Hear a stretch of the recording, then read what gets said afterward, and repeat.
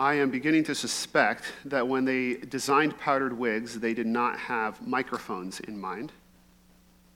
And there is a bit of interference there. So with Ben's permission, which I saw beforehand, I am going to take this off so that I'm not messing with it the whole time. I can feel the anticipation in this room.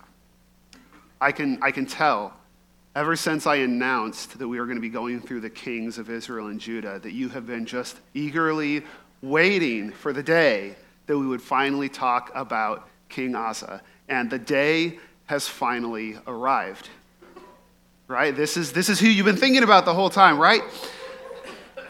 I don't know about you, but I knew very little about Asa until this series, and that's mainly because I usually read through the book of Kings when I look at the Kings, not the book of Chronicles. Today we're going to be in the book of Chronicles looking at the reign of King Asa. And the reason why we're looking at Asa is because our goal in researching, in reading about the kings, is to learn from them what it looks like for us to be faithful with the responsibilities and the authorities and the influence that God has given to us. The kings of Israel and Judah were given a very specific job and a responsibility, an authority over God's kingdom on earth. And in their careers, we can see the pitfalls and the opportunities that are involved in that. None of us are officially kings and queens, but we are all delegated some kind of responsibility in the kingdom of God, even if it's just the daily interactions that we have with people around us. And so we want to use that responsibility well. So we're going to learn from the example of these kings. So today we're going to talk about King Asa. So let me catch you up to where we are based on where we left off last week. We left off last week with King Solomon. We started with Saul. God took the kingdom from Saul and gave it to David. David's throne was inherited by Solomon, his son, and that's who we talked about last week. And at the end of that story, God told Solomon that because of his unfaithfulness, that he was going to take most of the kingdom away from his son. He promised David that David's family would always have the throne, and so he's not going to take the whole kingdom away, but he's going to take away most of it. Okay? So Solomon's son is named Rehoboam. Rehoboam makes some very poor choices. And because of that, a guy that we met last week named Jeroboam leads a rebellion, and 10 of the 12 tribes secede and form their own kingdom, which we start to call the kingdom of Israel. So you'll see the kind of beige, purpley, like the most unpleasant color up there is Israel. Green is Judah right beneath it. Oh, hey, there we go. Judah. That's the tribe of Judah. They're the ones who stayed loyal to the king. And then this is Israel. Okay? So we now have a divided kingdom. And from here on out, we are going to focus on the kings of Judah. And after Jeroboam, the throne was inherited by his son Abijah. And then after Abijah, is his son Asa. So we're a couple generations down from Solomon. And in Israel, there's another line of kings. So from Jeroboam to Nadab to Baasha. Except in Israel, there's a lot more assassinations and coups and stuff. But in Judah, it's all the line of David. So Rehoboam, not a great king and not very faithful to God. His son Abijah, not much better. And so now we're going to look at King Asa, and he's not really set up in terms of the family tradition. He's not set up well. So the question is, how does Asa do in reigning over Judah? Surprisingly, it says, Asa did what was good and right in the sight of the Lord his God. He removed the pagan altars in the high places. He shattered their sacred pillars and chopped down their Asherah poles. He told the people of Judah to seek the Lord God of their ancestors and to carry out the instructions and the commands. He also removed the high places and the shrines from all the cities of Judah, and the kingdom experienced peace under him. So the measure of the success of a king in these books is really focused on how do they deal with idol worship in Israel or in Judah. And if they allow idol worship, that's a really bad sign. If they counteract idol worship, then that's a very good sign. And Asa starts out really, really strong.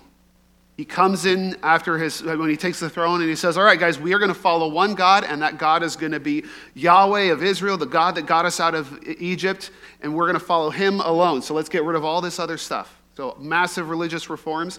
And for the first 10 years, Asa ruled over God's kingdom faithfully. All the information we're given about him in 2 Chronicles about this part of his reign is positive. Not sure where he learned it, definitely not from his family, but he does a good job. But then comes the test. It says, Zerah the Cushite came against them with an army of 1,000,000 men and 300 chariots. They came as far as Mareshah. So Asa marched out against him and lined up in battle formation in the Zephathah valley at Mareshah. So the Cushites, that's a kingdom from Africa, and they bring 1,000,000 men, which nowadays is a lot. Back then was really a lot. You didn't see armies of 1,000,000 people very often. And so after 10 years of peace, Asa is invaded by an army of 1,000,000 men. His army is about 500,000. So he's outnumbered 2-1. And this is where kings of Israel and Judah really struggle. This is where Saul struggled, was when he was going into battle. He had to decide how is he going to try and win that battle. Because God had told Israel to approach battle in a very specific way. It says, when you go out to war against your enemies and see horses, chariots, and an army larger than yours, do not be afraid of them, for the Lord your God, who brought you out of the land of Egypt, is with you. It says that it doesn't matter if they have more people than you. In fact, after this, he goes through this process of a reverse draft where he says, then I want you to go through and ask anybody if they have the slightest excuse not to fight and send them home. Because you don't need soldiers, you need God. So the question is, are you on good terms with God? That's what will determine how you do in a battle. If you're on good terms with God, nothing else matters. Now that's hard, because that means going into battle with 500,000 against 1,000,000, and just trusting that being on good terms with God is enough. But that's what they were supposed to do. And later, when Solomon dedicates the temple, this is an important part of the book of Chronicles. He says this prayer about the way God's people are supposed to interact with the temple. And this kind of sets the norm by which we measure the kings coming after him. Because God endorses what Solomon says. Like at this point, Solomon was still doing things right.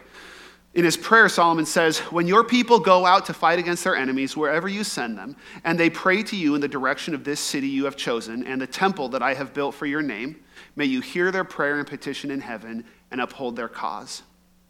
So what you're supposed to do when you go into battle and there's more men than you and you're militarily, it looks like a disaster is headed your way.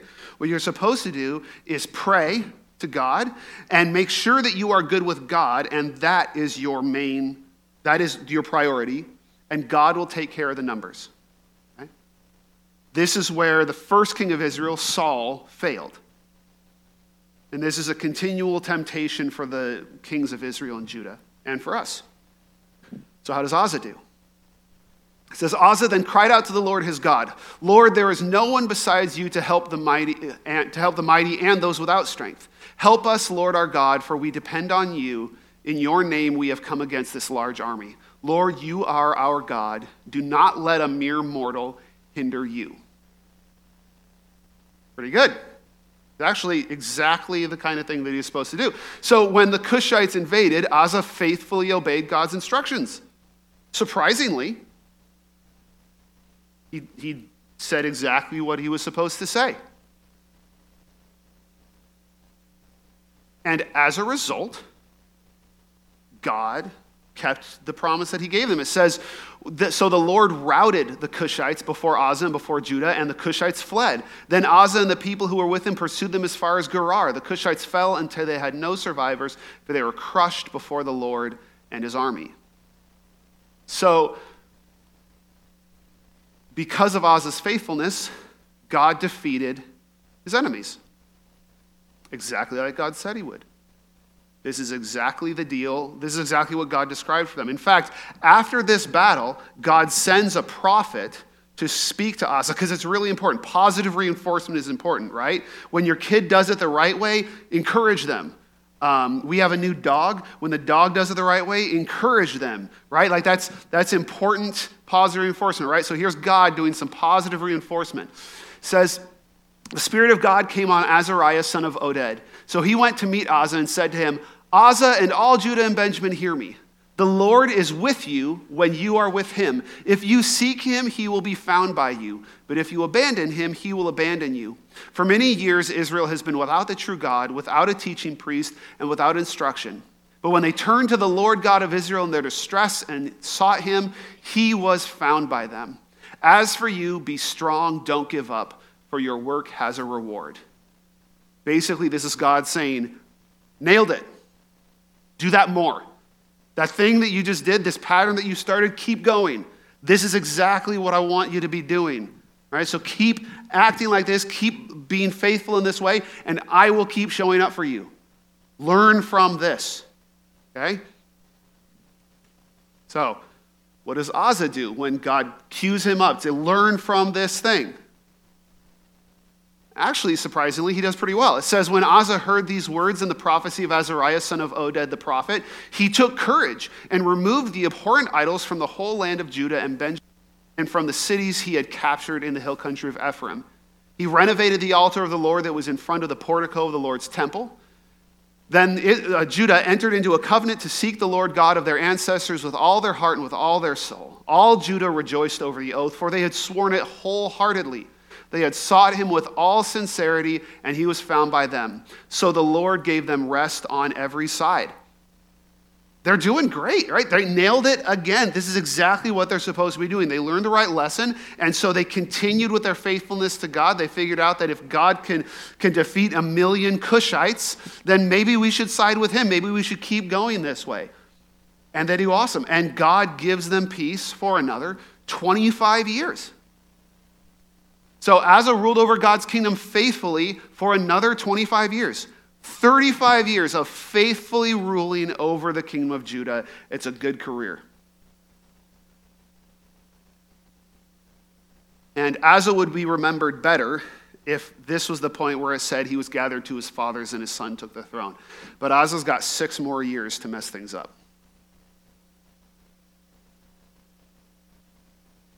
In the 36th year of Asa, Israel's king Baasha went to war against Judah. He built Ramah in order to keep anyone from leaving or coming to King Asa of Judah. All right, so Israel, the northern kingdom, declares war on Judah. And they haven't invaded yet. They've started building up the fortresses along the border. Unlike Cush, they actually border Judah. So he starts building up the fortresses and blockading Judah. That's not a very effective blockade because Israel only borders like a quarter of Israel's borders. So it's not a very good blockade, but it's enough apparently to intimidate Asa. Now, Asa has been reigning faithfully for 35 years, and he can still, I don't think you ever forget that time that God defeated 1 million Cushites for you, right? Like that sticks with you. That's really motivated his loyalty to God for the last 25 years. And so what do we expect when a much smaller kingdom declares war? They haven't even invaded yet. When they try, they won't have 1 million men. This is a very different proposition from that time that God beat the Cushites. So what's Asa going to do? I mean, we already know he's got the pattern, right? He's learned how to be faithful to God, so of course he's going to do the right thing.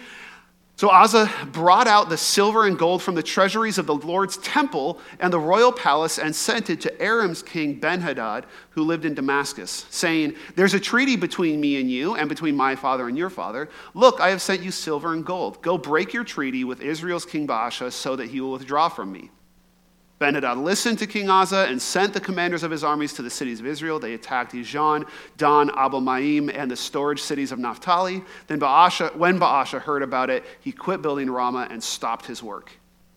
Then King Asa brought all Judah, and they carried away the stones of Ramah and the timbers of Baasha, and the timbers Baasha had built it with.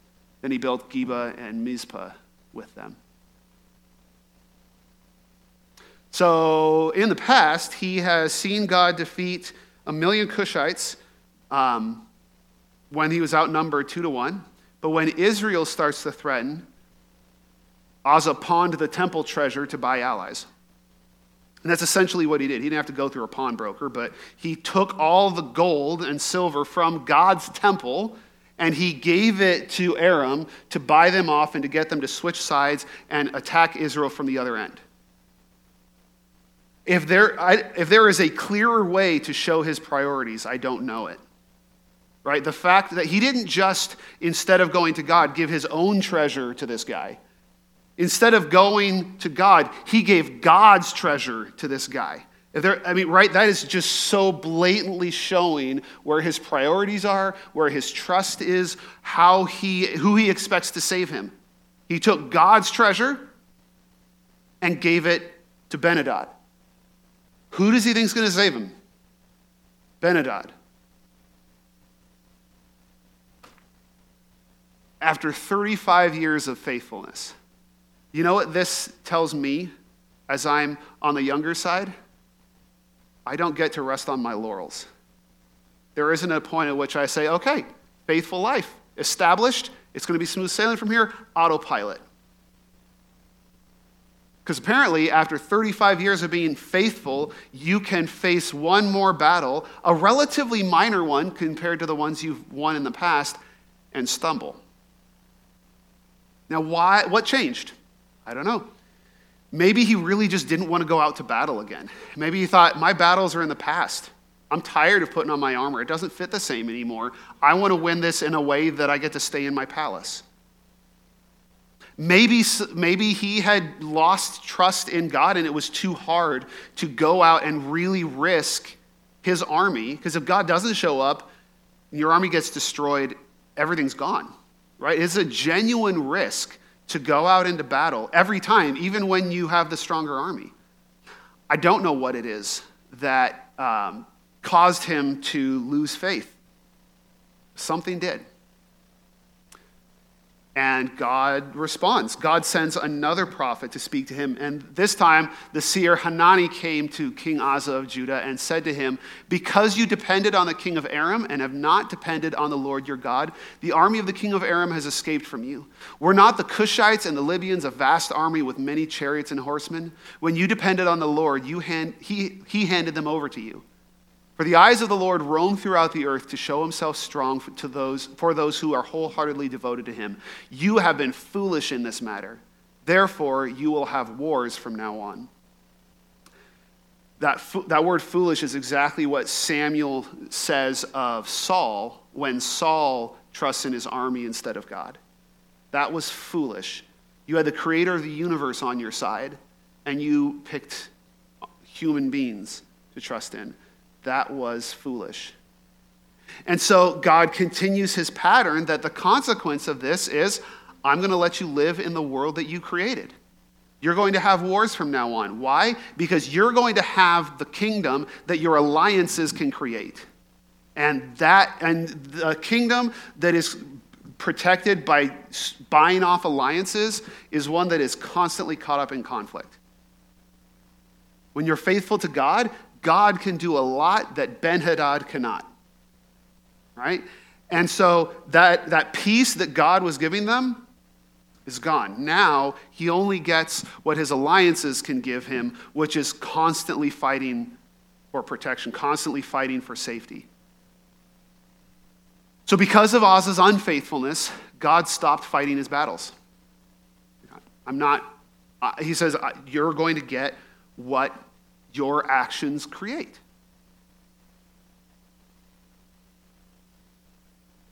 Now, this king has 35 years of experience being faithful to God, and he has made, as far as we know, his first mistake, and he has been confronted by a prophet.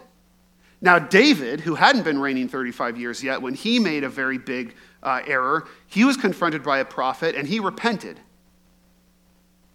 So we should have a lot of hope that Asa can say, wow, you are right. I really messed up. That is not the kind of person that I want to be. That's not the kind of king I've tried to be these last 35 years. I'm going to recommit. I am so sorry and repent. And he has all that potential to set things right again, right?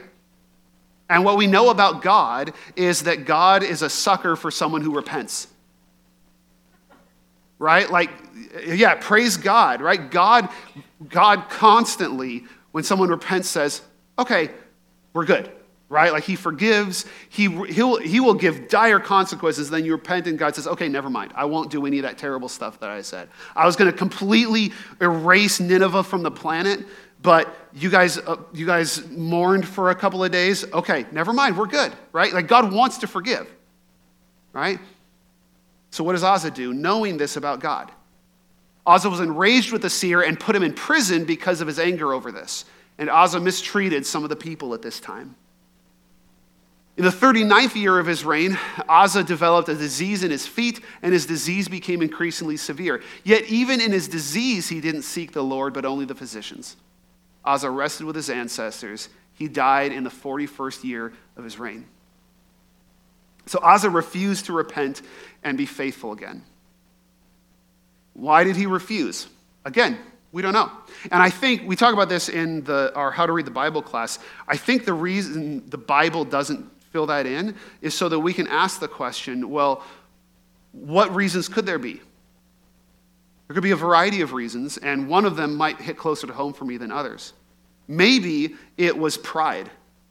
Maybe he didn't want to admit that he had done the wrong thing, so when he gets confronted by a prophet, he doubles down. I do that. Like, no, at this point, it's more important that I be right, that I protect my record as a wise king who makes the right decisions. I can't tell people that I can't admit that I did something wrong in public. Maybe something happened in his life that, it depends on what motivated him to lose faith in the first place, but whatever that was, it caused him, even when he's only made one mistake, to commit to it and to continue making that mistake, and that mistake now becomes his lifestyle. It becomes his walk with God. And that's how he ends his life. With a disease that God could have cured. God can cure any disease, but specifically it says he could have sought God. So he dies because of a foot disease. That's a hard way to go for someone who was faithful to God for 35 years as a king. So what does this teach us as we are called to fulfill our responsibilities in the kingdom of heaven? Well, there's a key thing that I want us to remember as we look at this story, because one of the reasons why I ended up using the book of Chronicles instead of Kings is because there are some real gems in the book of Chronicles that I hadn't noticed before. And you may have seen them come across the screen as we've been reading this story, but here's the first verse I want to highlight to you from when these prophets confront King Asa. The eyes of the Lord roam throughout the earth to show himself strong for those who are wholly devoted to him. And that's kind of a long sentence. You can kind of get lost by the time you get to the end. So here's where's my simpler translation? I thought I had a simpler translation that will probably come up later in the slides. The point is, we often think that God is up there watching for us to make a mistake. And he's either got a clipboard or a lightning bolt. He's either ready to zap us when we make mistakes, or he's keeping track so he can give us one really good zap at the end for all of them. But either way, God is up there watching for us to put a toe over the line. That's how we think of God. What the prophet here is saying is, God is watching you, but he's not watching for opportunities to zap you. He's watching for opportunities to save you. The eyes of the Lord roam throughout the earth, looking for opportunities to show himself strong to those who are devoted to him. God is up there watching you, not watching for you to put a toe over the line in the wrong way, but watching for opportunities to support you. Watching for opportunities to support his people. That's what God's eyes are doing. And this is what King Asa needed to hear. This is what the prophet told him, is remember, God's eyes are watching you. When you see a million Cushites coming at you, remember, God's watching for opportunities to support you, opportunities to protect you, opportunities to show off the fact that he protects his people. Okay? Jesus points this direction when he tells the disciples, he sends them out to make disciples of all nations. He says, remember, I am with you always to the end of the age. I am with you, not to keep track of your faults, but to support you and to help you accomplish the mission I've given you. God doesn't send us to do anything alone. In fact, during the Last Supper, Jesus tells them 4 or 5 times, if you ask me anything in my name, I will do it. The message that the God of the Old Testament and that Jesus in the New Testament give us is that God is alongside us to support us. He is looking for opportunities to support us. Here it is. The Lord keeps close watch over the whole world to give strength to those whose hearts are loyal to him. Now here's the tricky thing, though.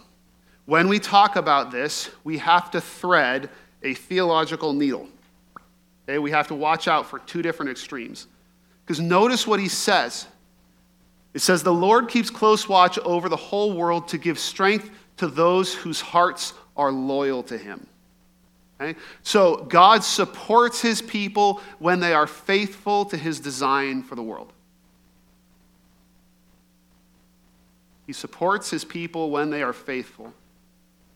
You'll notice that this is a common theme in the promises that Scripture gives us of God's support for us. It says, we know that in all things God works for the good of those who love him and are called according to his purpose.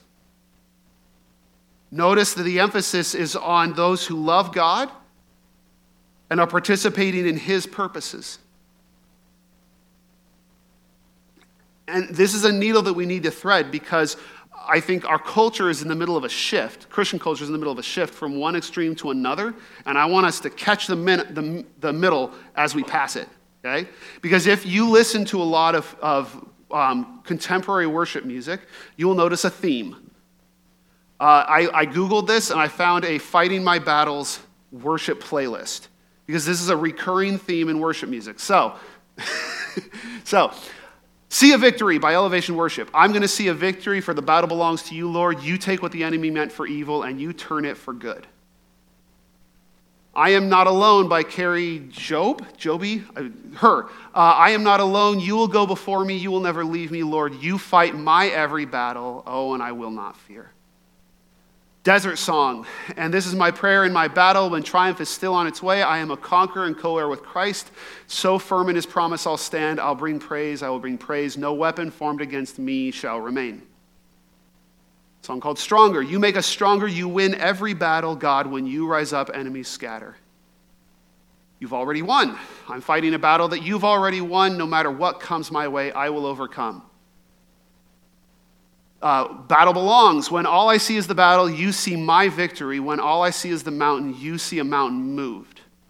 Now this one I like because it pivots into the chorus. It says, when I fight, I'll fight on my knees with my hands lifted high. And that reflects what we see King Uzzah doing when he does it right. Now, any one of these, if you love one of these songs, please don't worry. I'm not saying that you're a bad person for loving them, especially because we sang one of them today, right? The Lion and the Lamb. He's roaring with power and fighting our battles, right? Not saying that any one of these songs is wrong, okay? But as we sing them and as we're encouraged by them, it's important for us to remember to thread that needle, because a note can be in tune until the chord changes, and then it can be out of tune, right?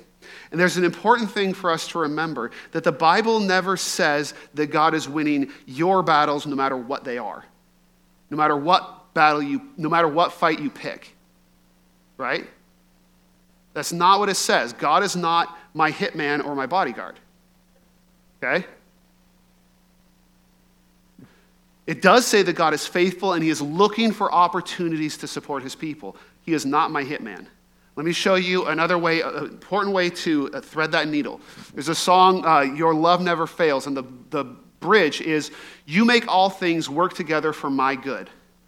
Now, that is a paraphrase of a verse that we just looked at, but notice the difference. In this song, it's work together for my good. In Romans, it says, in all things, God works for the good of those who love him, who have been called according to his purpose. So it is true to say that God works all things together for my good, so long as I love God and participate in his purpose. That's why I say none of these songs are wrong on their own, okay? And we should be encouraged that God is fighting our battles. But he's fighting our battles when we join with him, not because he just follows us around.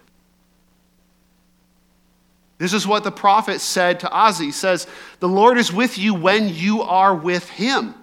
If you seek him, he will be found by you. But if you abandon him, he will abandon you. Now, as we convert that into the New Testament, that is not saying that God will abandon you as a person.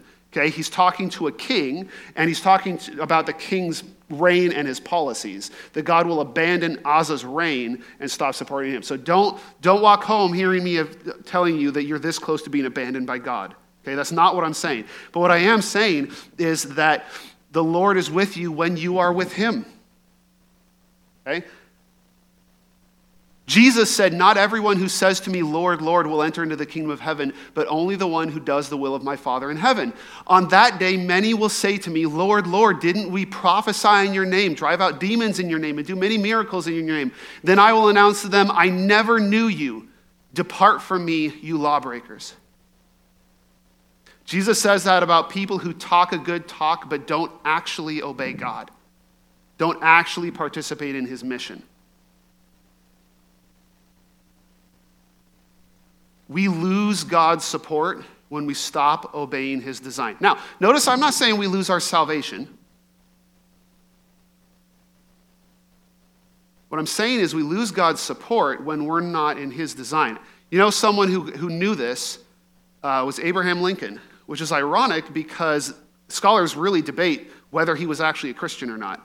But somebody said, "Do you believe that God is on our side?" And he said, "I think it's more important that we're on God's side." Right? When we say that God wins our battles, that's another way of saying that God wins his battles, and when we participate with him, he wins our battles too. What I want us to most key in on here is the character of God. What this tells us about the character of God, which is that he is looking for ways to support you. He is looking for ways to win the battles in your life, but he will not win your battles at the expense of his own, right? And so our responsibility is, as far as we can, to make sure that the battles we're fighting are in the same direction as his. Doesn't mean you have to be perfect, otherwise God would never be winning anybody's battles. What it means is that God is eager to support you. He is eager to be on your side. And all we have to do is make sure that we are working to be on his side. Now that is really hard because our constant temptation is to pick the wrong battles and say, no, the battle I have is to get this promotion at any cost. Or to be popular in this group of people at any cost, or to do this thing at any cost. And God may say, that's not my battle. We have to be willing to let go of those battles to be a part of God's battle. We have to be willing to say, I know it's been 25 years since I last put on my armor, but I'm going to strap it on again and head out there. Because that's how God told us to do it. And ultimately, the last thing that I want to key in on what the prophets say is this. As for you, be strong. Don't give up, for your work has a reward. Which is another way of saying that whatever it costs us to be faithful to God's design and God's plan, it is absolutely worth it. It is absolutely the best battle for you to be fighting. Amen? I'm going to invite the praise team to come up, and as they do, I'm going to ask you to consider what response is God prompting from you in this moment. Maybe you have not given yourself to God's kingdom. Maybe you have not committed yourself to following Jesus, and today is the day that you need to do that. I encourage you to follow through on that decision, to come forward as we sing the last song, or to come and talk to me after the service, or if you're online, contact the church office, or contact a Christian that you know and trust, but don't let that moment pass without committing to following Jesus. Maybe you have, and you realize that you're in a stage that's a bit more like the end of Uzzah's reign than the beginning. Remember that it is never, just like it's never too late to stumble, it's also never too late to repent and return. So today is the best day for you to recommit to building God's kingdom instead of your own. Today is the best day to recommit to faithfulness and to focusing on God's priorities for this world and for your life. And maybe you're looking to be a part of a community of people who encourage each other and build each other up and help each other to follow God's design. That's who we are seeking to be as a church. And so we'd love for you to get more connected with this congregation, whether you're participating in small groups or classes or placing your membership, joining one of our service teams. But God doesn't call you to do this alone. He calls you to do this with his family, and we are one gathering of his family. And we would love for you to join with us in that journey. So I encourage you to consider what decision God is putting on your heart as we stand and sing our final song. Please stand.